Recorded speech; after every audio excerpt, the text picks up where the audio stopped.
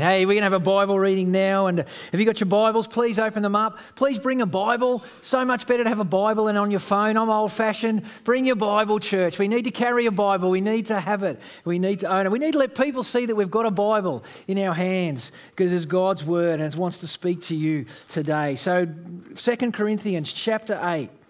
Open your Bibles, please. Check 2 Corinthians chapter 8, 1 verse 7. 2 Corinthians chapter 8, verses 1 to 7, and it says this. And now, brothers and sisters, we want you to know about the grace that God has given the Macedonian churches. In the midst of a very severe trial, their overflowing joy and their extreme poverty welled up in rich generosity. For I testify that they gave as much as they were able, and even beyond their ability. Entirely on their own, they urgently pleaded with us for the privilege of sharing in this service to the Lord's people. And they exceeded our expectations. They gave themselves first of all to the Lord, and then by the will of God also to us. So we urged Titus, just as he had earlier made a beginning, to bring us also to completion this act of grace on your part. But since you excel in everything, in faith, in speech, in knowledge, in complete earnestness, and in the love we have kindled in you, see that you excel in this grace of giving. I am not commanding you, but I want to test the sincerity of your love by comparing it with the earnestness of others. Well, we look forward to Pastor James as he comes down and brings God's word. Thanks, James. Thanks, Mark. Well, good morning, everyone. My name's James. I'm the pastor here, and it's great to be here. If this is your first time, welcome. It's wonderful to have you here. I'd love to hopefully meet you after the service and get to know you a little bit more. Grab your Bibles, have them open in front of you. I'm like Mark, I reckon. Bring a Bible with you, have it in front of you. If you don't own one and you don't have one, up the back we've got free copies. So grab one on the way out. Go and grab one now. That's our gift to you. There's something special about actually reading it in paper form. I think it's wonderful for your kids to see you bring a Bible. It tells them something special. Now, I know I read on my iPhone, I read on tablets, but I actually think we live in a world where we see people on buses, trains, shopping centres doing this all the time, and it's actually idolatry. It's something they're not, yet for us, there's something special that we grab this, I reckon. And so I encourage you to do that. Grab a Bible, follow me along. This week we're going to stay in one passage, which is exciting. I know last week we jumped around a lot, but today we're going to be looking at 2 Corinthians chapter 8. We're continuing our series on the gospel ripple and how it shapes our life, how the gospel of Jesus actually transforms our hearts, and it has this ripple effect through our life in how we look at hospitality, community and generosity. Next week we're going to be looking at serving from John chapter 13.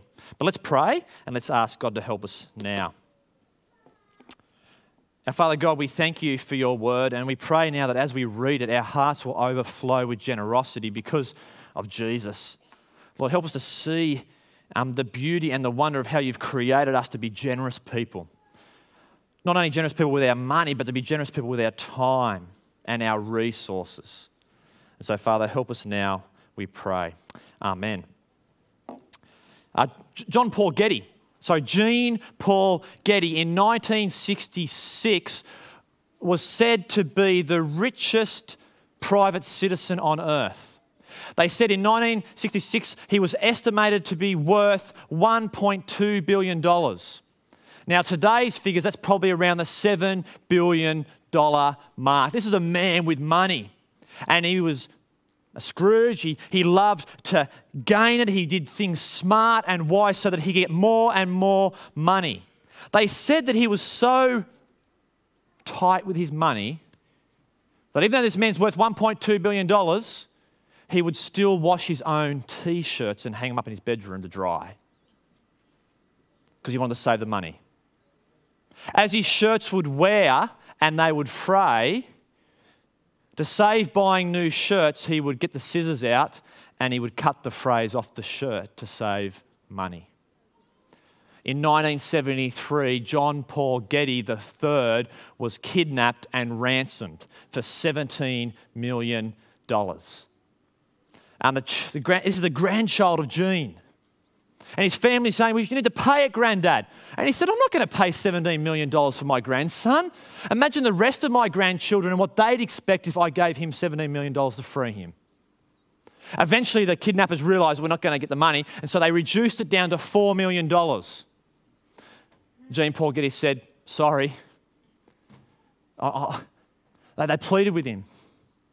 Eventually he said, no worries, I will pay $2.2 million. Why? Because the tax deductible amount maxed out was 2.2. And he said to the rest of his family, he said, I will lend you the rest, but you're going to pay me back at 4% interest. A man who loved to receive. You know, we look at that and it's shocking, isn't it? But is it that shocking? Do we ever have that feeling where actually it's just good to receive and to receive and to receive and to receive? But man, sometimes it's really hard to give. Today we're going to be talking about gospel generosity. Now, gospel generosity includes time. It can include your resources. It's like what Mark's already mentioned. It can include running a Bible study. There are so many ways that we can be generous. And today we're going to focus on one of those touchy subjects, the subject of money. We're going to talk about money, gospel generosity with our money. Pastors say that when they advertise that they're going to be preaching about money, guess what happens? Half the congregation generally don't turn up the next week. My experience about generosity is that you have people in a building, some will say we don't talk about money enough. We need to tell people you have to give 10% and you have to shame them into doing it. The other experience I've had is I've had people come to me and say, we talk about money too much. We shouldn't talk about it at business meetings. We shouldn't talk about it ever. It's just something that should just happen. I don't know what you feel. Maybe for you, though, it does feel burdensome. Maybe you've been, and there have been times where money has been abused. Maybe you've been somewhere where someone has said, hey, until we receive this amount of money, you're not leaving this building. So we'll send the offering plate around 2, 3, 4 times. But the gospel means we shouldn't be afraid to talk about money. So the gospel ripple in our life is it actually changes the way we view the things that we have. So today, I'm not going to want to shame you into giving more money. But I want us to have hearts that are stirred by the gospel so that we are driven to show gospel generosity. And we're going to see Paul, he's going to talk to the church at Corinth. He's going to talk to them about money and generosity. And for us to talk about money, it's good for our godliness, it's good for our character, and it's good for us to go out and be fostered by it. It's good for the sake of the gospel. So it's a topic that Jesus is not afraid to talk about. 16 out of the 38 parables in the New Testament are either about your money and the possessions you have. 1 in 10 verses in the gospel accounts of Jesus talk about money. It's something that we shouldn't shy away from because money it represents how our hearts have been changed. How we view the things that we have is a reflection of the good news of Jesus. There's a man called Zacchaeus in Luke chapter 10. He was a tax collector. He worked for the Roman government. His job was to collect taxes, and he'd come and say to you, hey, pay me your $20 in tax. But see, really, he owed the Roman $10. So he'd come and say, pay $20 tax to Rome. He'd give Rome the $10, and guess what he'd do with the other 10? He'd pocket it in his pocket. See, tax collectors weren't friendly people. They weren't liked because they were wealthy and rich, and they received and received and received. And Zacchaeus meets Jesus, and his heart's changed by the gospel. He has an encounter with Jesus that after that encounter, he gives it up. He sacrificially gives. It hurts him, but he's also committed to giving. He's committed to the purpose of giving, but overflowing giving, because he gives back 4 times the amount he took. Gospel generosity. Here's what gospel generosity is. Here's our line for the today. Gospel generosity is shaping your life around sacrificially committed, overflowing generosity. Gospel generosity is shaping your life around sacrificially committed, overflowing generosity. So much of our life is shaped by a mortgage, a car repayment, school fees, our 5-course meal on a Thursday night. But I want you to grab your Bibles now. Grab it and have a look at verse 1 in chapter 8. And now, brothers and sisters, we want you to know about the grace that God has given the Macedonian churches. He's going to tell us, he's actually going to use the Macedonians as a model in this moment. On the screen, there's going to become a map up so you understand the context. What's happening is in Jerusalem, in the right-hand far corner, there is Jerusalem. They're going through a drought. They're going through a famine. And Paul wants to go to Jerusalem. He wants to go and give them a gift. He wants to go and help them out. Not only does he want to help them in the famine, but he also wants to go there and for the sake of the gospel. And so he's writing to this church at Corinth. And he's going to talk to them about the Macedonians, which are north of Corinth there on the map. Macedonia was to the north of Corinth. And so that's our location at the moment. So Jerusalem's in famine. But also, we're going to find that Macedonia is as well. I want you to notice there in verse 2 that God's grace doesn't remove you from poverty or affliction, but instead it actually opens up hearts. It opens up wallets. And we're going to see, firstly, we're going to see sacrificial generosity. Have a look at verse 2. In the midst of a very severe trial,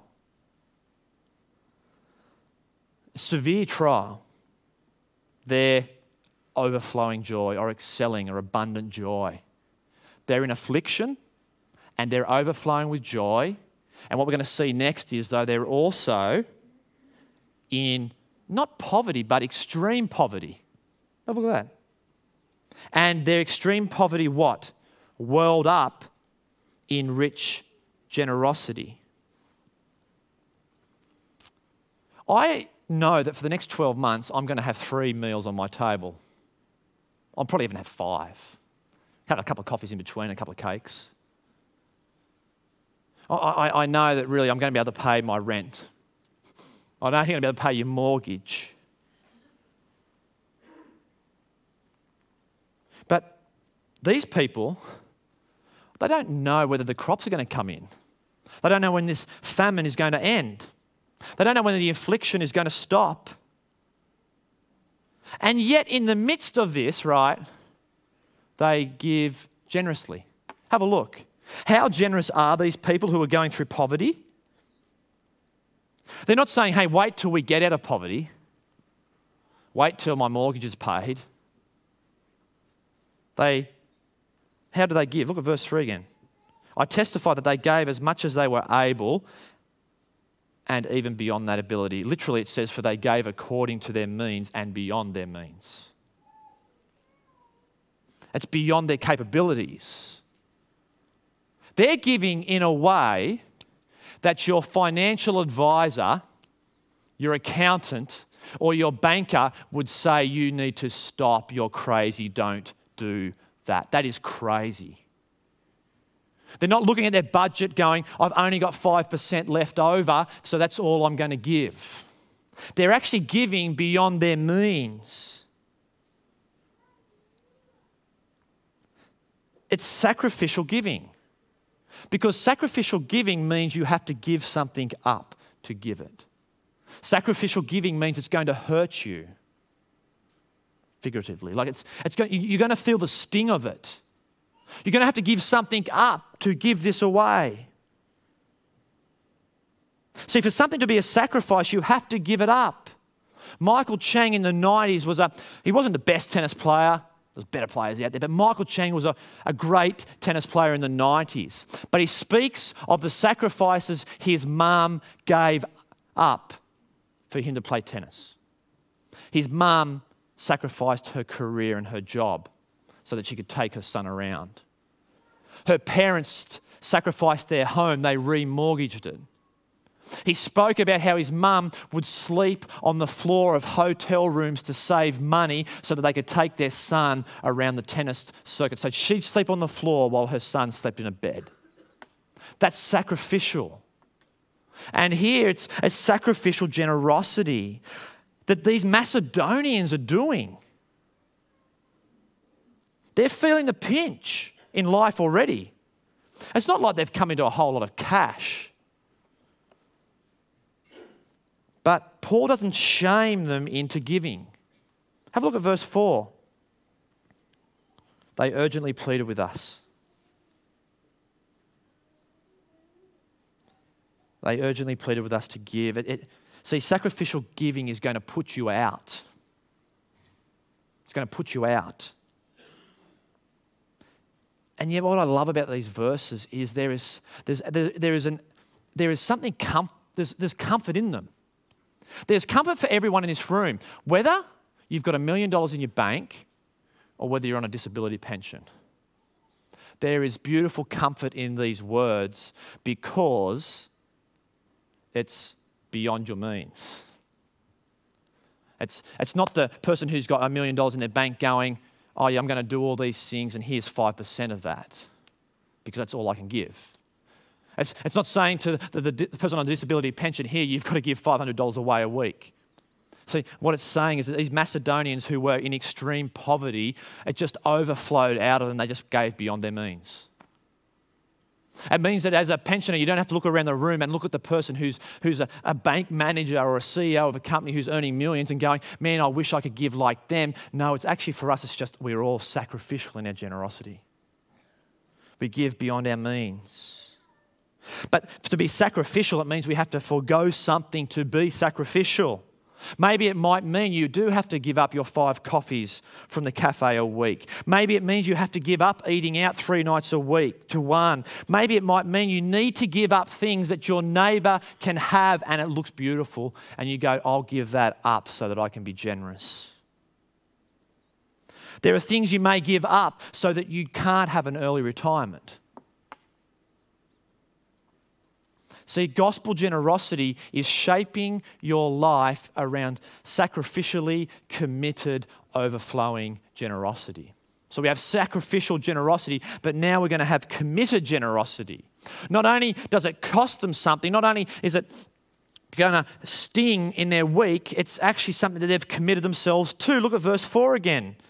They urgently pleaded, they urgently begged with us for the privilege of sharing in this service to the Lord's people.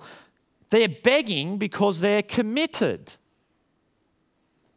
How can we give more, Paul? They come into Paul, mate, we want to give you more. Like, I don't know, but if I had people coming from a third world country like that, I'd go, imagine if someone came to me and said, hey, we want to give to the work here in Australia. You know, imagine someone from Uganda coming and begging with us, hey, how can we help you with gospel ministry here? But another way, imagine someone walking up to the finance deacon of a church like ours and saying, you know what, I've got a bonus this year, I've got 50 grand, here it is, I want you to use it however you want to use it. Use it however you think it needs to be used. I want to be generous. They pleaded with them. They plead because they've made a conscious decision to give. Why do they give more? It's because they're committed to giving more. If you never plan to give, you'll never give. If you go, I'll plan to give in a couple of years' time, what will happen is you won't give in a couple of years' time because something else will come up. See, giving later on really means never giving again. If you're committed to something, you make time for it. If you're committed to something, you move your calendar. If you're committed to going into a school and reading books with kindy kids, what are you going to do? You're going to move your calendar. If you're committed for your kids playing sport 3 nights a week, you will move your calendar around it. If you're committed to life groups, you will move your calendar and make sure those things happen. We organise our life if we're committed to something.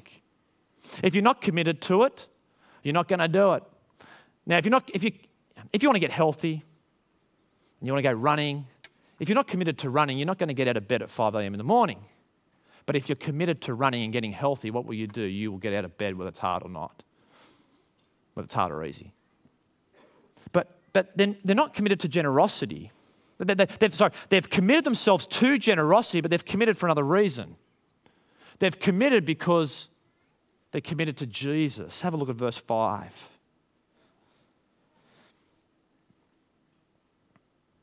They gave themselves, first of all, to the Lord. They've given themselves to Jesus and to us. Kent Hughes, who was a pastor, says this. He says, Jesus can have our money and not have our hearts. We can give money in the offering. We can give money away, but Jesus not have our hearts. But Jesus, he cannot have our hearts without our money. You see? When we're captured by Jesus, it's everything comes with it. Your bank account, your retirement, your schooling. If he has our hearts, it comes with our money. So these people, these Macedonians, they've been gripped by the grace of God. They're committed to generosity, sacrificial generosity. See, sacrificial generosity, it hurts. But if it hurts, we have to be committed to it to make it happen. We're committed to paying our mortgages. We're committed to paying school fees. We're committed to paying rent. To do those things, we have to make a conscious decision. We have to plan to do it. See, gospel generosity is shaping our life around sacrificially committed, overflowing generosity. See, it's overflowing generosity. It leads to overflowing generosity. It's something that overflows out of us. It excels. It's abundantly from our lives. Now, Aussies, we're stingy. We like to save. We like to scrounge. You know, when we're in the shopping centre, or if we're buying a house, or we're buying a coffee machine, what are we going to say to the salesman? I don't know about you, but I'm going to talk them down and down and down. And if I'm going to buy a house, I'm going to offer 50 grand under it, right? But when I go to sell a house, when I want to sell a coffee machine, guess what? I ain't moving. I'm going to go 50 grand above. And if you offer me 50 grand under, I go, no chance, you're stingy. Go to America. Aussies go to America and we go around Canada, we'll go around America. Now, Canadians and Americans don't want to be seen the same, but, go to Canada, go to America, have a beautiful feed on a train, have a beautiful feed in a restaurant. And as Aussies, we get the pay slip, $20, great, tip. Now, Aussies don't tip. Maybe you do, but I don't, right? It's because it's like, no way. You're only worth $20. But overflowing generosity it's going above and beyond. See that? It's going above and beyond. See, Paul is using the Macedonians as a model. It's actually okay for us to hold people up and go, hey, look at this generous heart. See, Paul's saying, look at these Macedonians, look what they're doing. Look at their situation, and yet they're generous. They're excelling in it. Have a look at verse 7. See, Corinth, he's writing to Corinth, saying, you're excelling in many things. You're abundant in many things. Verse 7. And I think verse 7, it's almost alluring back to 1 Corinthians 12 and 1 Corinthians 13 where he talks about the gifts. And so here he's saying, at Corinth, you're excelling in faith. Have a look there, verse 7. In speech, in knowledge. See, that word excel is also the same root word that's back in verse 2 for overflowing joy. So there's this play on words here of overflowing, abundance, excelling. He's saying you're excelling in all these things. You're excelling in love. We have kindled in you. But see that you also, see they're excelling in these other areas, he's saying, but make sure you're also excelling in generosity. You know how it overflows out of your heart, these other things? Make sure generosity, it's just coming out. I reflect on the Macedonians. It would have been, I reckon it would have been easy for me to go stuff it. Say, stuff it, we're in drought, we're in famine, we're being afflicted. Stuff it, it's too much effort at the moment. But it just oozes out of them. You know, it's often, with my own budget figure, you sit down your budget figures and go, how can I move my budget figures around so that I can have more money for this? See, it's in a way, it's sitting down with our budget and going, rather than moving the money around so I can buy more stuff, how can I move my money around so I can give? It oozes, it overflows out of our life. I have Fridays off. I take Friday off. It's my day off. I enjoy it. Put the phone away. And on Fridays lately, I've been going for a run. I like going for a 7 or an 8K run. It's great. So this week, I've gone into Haberfield and I ran around the Bay Run. It's called the Bay Run there in Sydney. It's about 7 Ks around and it's beautiful. It's 10:30, 11 o'clock in the morning. The sun was out. It was beautiful, a bit of breeze. I was in my running gear and I just took off and just ran. It was beautiful. After about a K though, what naturally happens after about a K, you start getting sweaty and you drench. By the time you've run 7 Ks, I am drenched, head's wet, perspiring. The sweat is just oozing out of me. It's just a natural thing, right? It's obvious I've been running. It's just obvious that it's overflowing out of me. So after my run, I went and saw a friend in Croydon to have a coffee with them and catch up with them. Turned up, he saw me, he said, mate, you need to go and have a shower. Go inside. Went and had a shower because it was obvious, wasn't it? It was oozing out of me. He said, just, you know, it's natural. You've been for a run, haven't you? Yeah. Go and have a shower. It just oozes out of you. It's sort of a natural thing. And yet, gospel generosity, it is sort of oozes out of us. It's obvious. It's natural. It's just something we love to do. And isn't God just so gracious to us that whether we've got $500 or 500K, we just naturally just overflow with what we have. We overflow with our finances, we overflow with our homes, we overflow with our time and our resources in a way where the world around us says, no, I want you to keep giving to me, whereas we as Christians go, no, we want to give to you. See, the beautiful thing, whether it's $500 in your bank account or 500K, we overflow with generosity. It's not the amount, See, gospel generosity is shaping your life around sacrificially committed, overflowing generosity. And that's what we see in these 9 verses that Mark read for us. We see the gospel effect on the heart of the believer. We see how it affects Christians.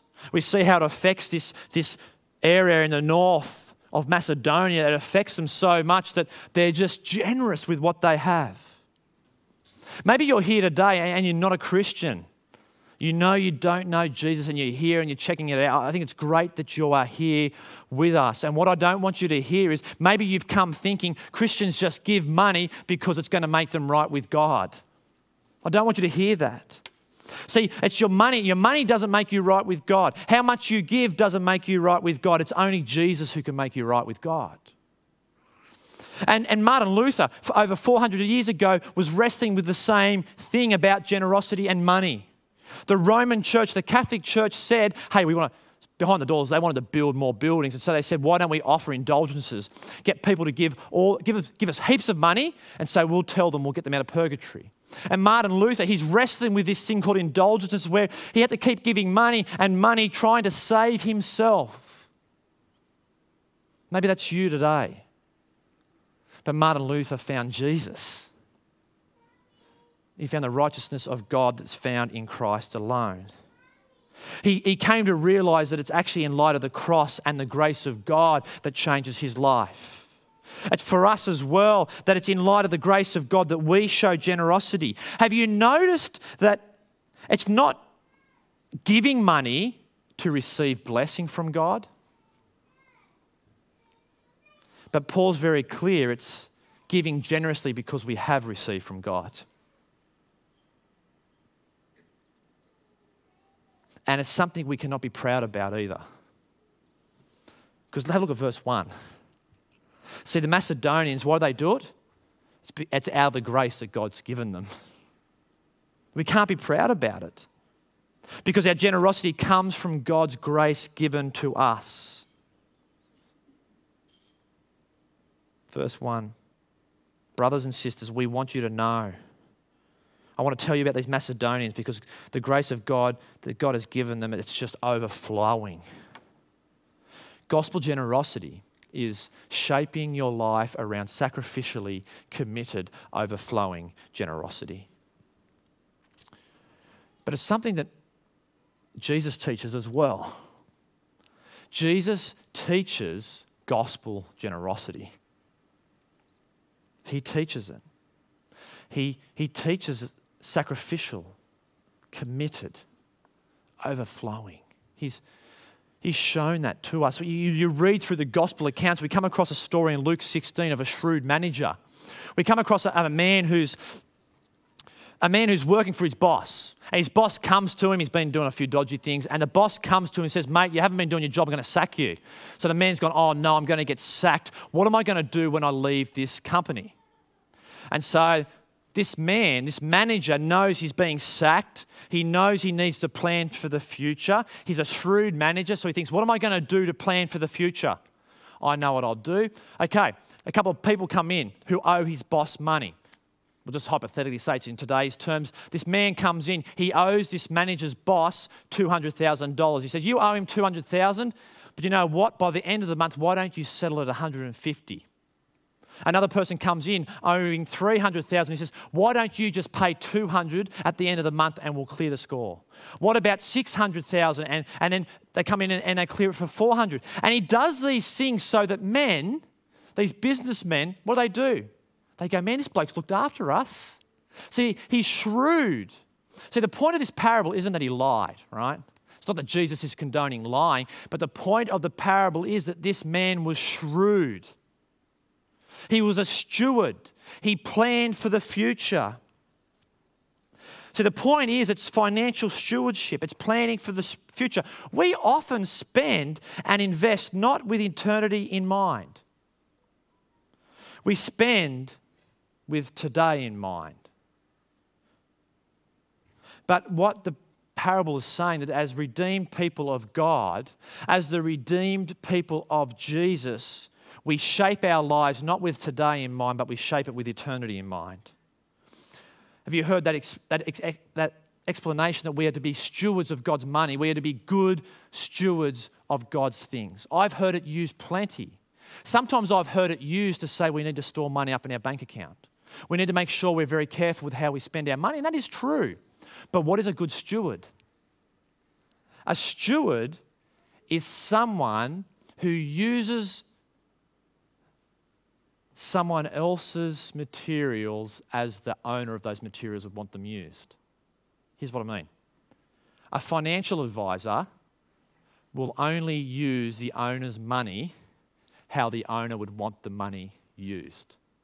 See, to be a good steward isn't to spend it and use it how you want. To be a good steward is to actually use it how the owner wants you to use it. And as we go through our Bible, what we're going to see is we're going to see that everything that you and me have is from God. God owns it. It's His. And so to be good stewards is that we are to use our money, our time, and our resources as God would want us to use them. How would God want us to use our finance with eternity in mind? And yet it's so hard. I just want to receive all the time. Money has that allure. The more money you get, the more you want. It has that allure. It takes hold of you. It makes you feel safe and secure. Sometimes we think that money is going to make us feel happy. And I think one of the reasons we struggle with it because of sin. We struggle with going, I need to be in control of my life, and money somehow gives me some of that. But I think another reason we struggle to be generous is that we believe what we have is ours. We believe what we have is ours. And so we struggle to use it as God intends us to use it. American pastor, he tells a story of a grey-haired granny of 5'8". She's 5'8", she's grey-haired, and she's coming out of the shopping centre with groceries. And she comes out, and what she sees horrifies her. She comes out and she sees 4 men breaking into her car. What am I going to do? Now, it's America, so she's packing heat. She's packing a gun. And so this 5'8" grey-haired granny goes over to these men and says, I've got a gun and I know how to use it. And so these 4 men, they run scared.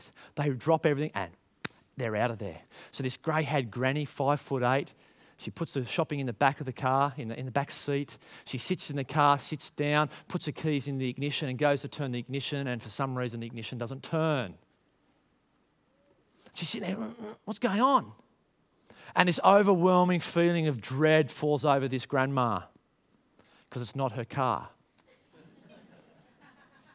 It's not her car. She's got the wrong car. So she hops out, goes, because it's the same colour, the same model, the same make, and she hops out of the car, hops into her car. She goes down to the cop shop, embarrassed and red, and says to the police officer, look what I've done. I've done something terrible. And he just laughed. He said, look at those 4 men over there. Those 4 men came to report a granny who came and held us up and stole their car. See, what's the problem? The problem was the grey-haired granny didn't own the car. It actually wasn't her car. And the problem for us is it's not our things either. It's actually God's. We might think it does belong to us, but if we actually understand who God is, it belongs to Him. See, Jesus teaches gospel generosity. I want you to quickly go to Acts chapter 20. I actually forgot we are going somewhere else in the Bible, so go to Acts chapter 20. I want you to go to Acts chapter 20. It's a great chapter. In Acts chapter 20, Paul is called for the elders at Ephesus to come. It's the last time he's going to see them. He wants to impart some special words with them.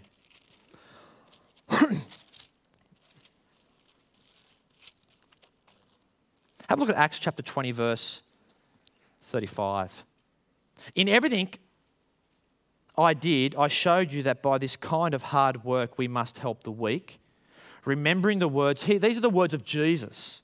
Remembering the words of Jesus himself, who said, it is more blessed. Now, I wonder how often you see the word #blessed life. How does our world use the word blessed life? #blessed life. See, blessed life is the happy life. How do we use it? Yesterday I typed in #blessed into Twitter and it came up with Paris Hilton, who's saying it's whatever you make of life. Make your life happy. See, as we see on Facebook, as we see on Twitter, as you see on Instagram, #blessed life, what people are saying is, look at my life, look what I have received. Look at this beautiful holiday that I've given myself. I'm feeling blessed. Look at this wonderful family I have. I'm feeling blessed. Look at my new job and my new career photo, #blessed life. Look what I have received. I have the blessed life. I have the happy life. See, #blessed life in our culture says, look what I've been given. Look what I've received.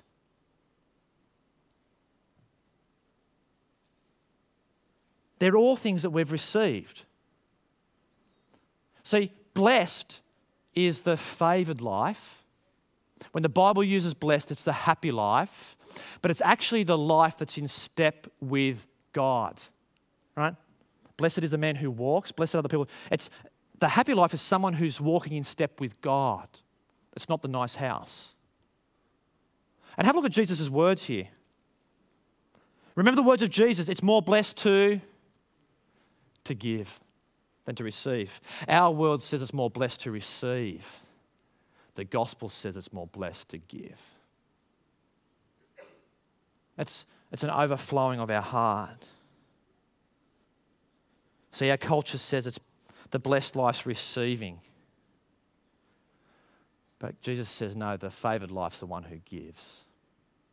When was the last time you saw #blessed life? I've just fostered 4 kids from a family that's just shattered. When was the last time you saw that? When was the last time you saw #blessed life? I've just given 20 grand to kids with compassion in Uganda. It's not something we see often, is it? And yet Jesus says the blessed life is the one who gives. It's interesting, Winston Churchill said, we make a living by what we get, but we make a life by what we give. That's Winston Churchill. Because see, generosity, it actually fosters a generous heart. It fosters a generous heart. As we give generously, it's going to stir in us generosity. The more you give, the more the lure of greed will fade. See, if you're not generous now, when you have little, you won't be generous when you have much. And can I tell you, that's my experience. When those moments where I feel like I haven't got much and I can't give at this moment, I just don't get round to it. Don't wait. Don't wait until you go, I've got half my mortgage paid off on my home and then I'll be generous. Don't wait to go, it's only until I finish my uni degree, then I can be generous. Oh, don't wait until you finished high school to say I can use my pocket money to be generous. Don't use it, until I'm off the pension. Will I be generous? Because if we say that, we will wait and never be generous. And there's things we can do to foster our generous heart. Maybe it is you need to go home and look at your budget and go, you know what, I'm giving this. Maybe, you know what we could do? We could increase it to give this next year. I know of men and women who go, they start off in a marriage and go, I'm going to give 10%, right? And every year we're going to add 0.5% to that. So it becomes 10.5, it becomes 11, it becomes 12, it becomes 12, 13, 14, 15. Like, do whatever it is that's going to foster a heart of generosity.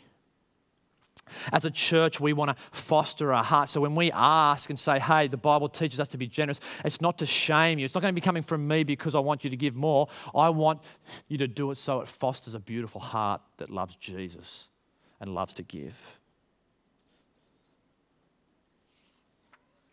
Parents or grandparents, foster it in your kids. Show them what it is to give generously. Now, I think electronic transfer is great, right? It makes it routine and regular. But there is something we've lost. Well, the offering bag used to go around. It's a wonderful example for your kids to see that you give money. It shows them that you've had to give. If you put that $50, $100 note in that week, it shows your kids that you've had to give up something for that. Show your kids that, having musical lessons 3 nights a week plus playing sport the other 3, show them what it is to give up a couple of those things to generously give. Help them learn how to give up those things and go, you know what, yes, we can do this 7 nights a week, but we're not going to because we are followers of Jesus and we want to give generously.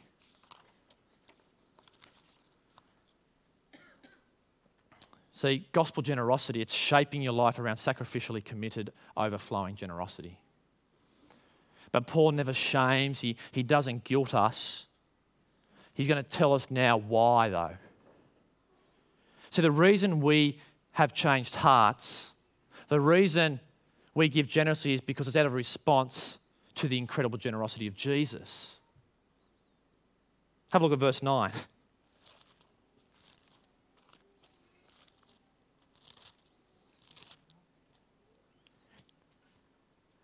Here's why he speaks about it. For you know the grace of who? Our Lord Jesus Christ.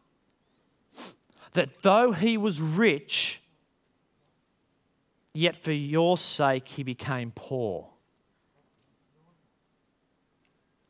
So that you, right? Let's put ourselves in there. So that you and me, through Jesus' poverty, might become rich. See what Paul's doing? It's grace. Saying, look what Jesus has done. Look at his incredible generosity. Ray Galea says this. He says, there is no one richer than the owner of the universe. And there's no one poorer than a man stripped naked on a cross. See, for us, we give because Jesus was stripped naked. When we actually grasp the comprehension that the King of the universe would give up his heavenly throne for a wooden cross. when we picture the picture that the King of the universe would be born into a turd-infested stable filled with filth and mire, so the rest of the world has got no idea that this king has been born, so that the filthiest men and women, which is us, could be saved by grace through him. So that we could have life everlasting. As we understand what the God of the universe did for us, how much more does our heart just overflow?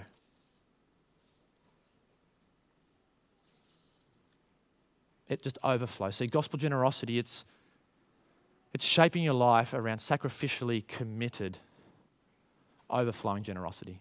See, John Lang in last century was a construction owner. He owned a construction business. He grew it. He grew a business called the Lang Construction Group that became a really big construction group in the UK that employed over 10,000 and thousands of men and women. It employed thousands of people. It grew. It was worth millions and millions and millions of dollars. John Lang earned millions over his entire life. But John Lang was a follower of Jesus. He was a Christian. His life had been transformed by the life, death, and resurrection of Jesus. That his life was a life where he sacrificially gave, he was committed to giving, and it just overflowed out of his life. One day he's on a construction site and a young man's there and he's not doing too well. He's sort of out of it, not working real well. And John goes up to this man. He says, "What's wrong? How are you going?" Talks with him. And the young man said to John, he said, "Honestly, my wife's been sick for 7 days. I'm getting the kids up. She's sick. I'm caring. I'm doing the washing. I'm cleaning the house. And by the time I get to work, I'm exhausted." And John said to this man, he said, "Where do you live?" And they shared. And so John just left. And a couple of hours later, John came back and he said to the young man, he said, "Go home. Have 2 weeks off." He said, "Go and have 2 weeks off and care for your family. And have 2 weeks off and don't worry, I'm going to pay your wage." So this young man goes home, and by the time he gets home and walks through the front door, John had already been there and left cash sitting on the table for him. A man whose life's been transformed by Jesus. A man who planned his life so that when he died, he'd given all his money away and had £371 left in the bank. A man transformed by Jesus. May we be a church that's sacrificial in our giving, who are willing to give things up. May we be a church that's committed to it. But also maybe be a church where it just overflows and oozes out of us because of Jesus. Let's pray.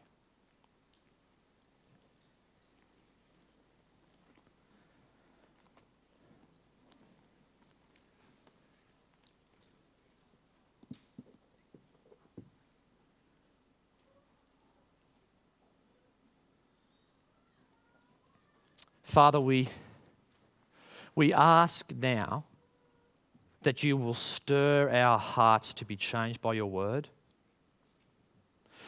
Lord, may we have hearts that are stirred to have lives that truly believe that it is better to give than to receive. May we truly believe that have lives that are sacrificially generous, lives that are committed to the gospel, committed to Jesus, that overflow with generosity, that oozes out of us. And Father, we pray this for your glory and for your glory alone. Amen.